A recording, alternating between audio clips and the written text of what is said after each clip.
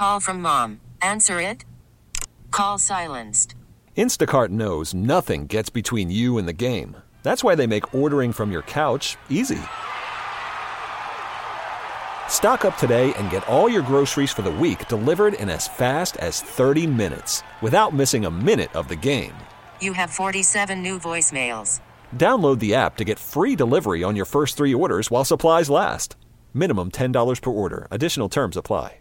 All right, let me ask you about Keenum. Of course, he is here now in D.C. You look at his numbers last year, not as egregious as you might thought, almost 4,000 yards, 18 touchdowns, 15 interceptions, but way more Case Keenum-like numbers than the year before with Minnesota. I had, who did I have on? I had John McClain on from the Chronicle, and he said that he thinks Case Keenum is immediately going to become a quarterback coach after he retires, and maybe that's good because you drafted a rookie quarterback, number 15 overall. But what do you make of Keenum in this situation here in D.C. and the fact that Gruden's going to be coaching for his job, but they have this quarterback that the owner was involved in drafting that they're going to want and want to develop? What type of a guy is Case Keenum to be kind of in the middle of all that?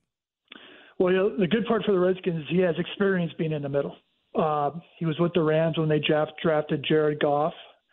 And he started that season before they made the change. I think the Rams, they were terrible. I think maybe around 500 when they made the switch, which was interesting.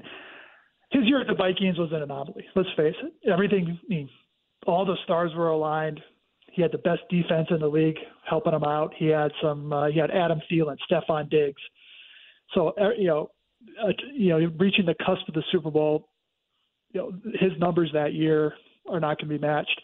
The one thing, if he does get an opportunity in the Redskins, it's one thing John Elway talked about when they acquired Joe Flacco, is that Case threw 3 interceptions in week 1, and they won the game. But Elway thought that he became really gun-shy after that game, even though it was a victory. And he didn't really let it loose. He didn't throw any touchdowns for the next 3 games. They got themselves in a 2-4 hole. And then later in the season, Vance Joseph called Case Keenum out and says, you got to take some shots downfield. There's things you're missing. Well, he did, and he started throwing interceptions again. He threw 5 in his last 3 games. So when he throws less, the team has a better chance to win. So if he begins the year with the Redskins, you're going to lean on your run game, you're going to lean on your play action, you're going to lean on your defense. That said, if ownership coerces coaching staff to go with Dwayne Haskins in the opener, Case has experience and will realize his role, and also realize, hey, if I'm a good soldier, I can maybe extend my career and make a ton more money as a backup before, as John mentioned, you maybe move into coaching.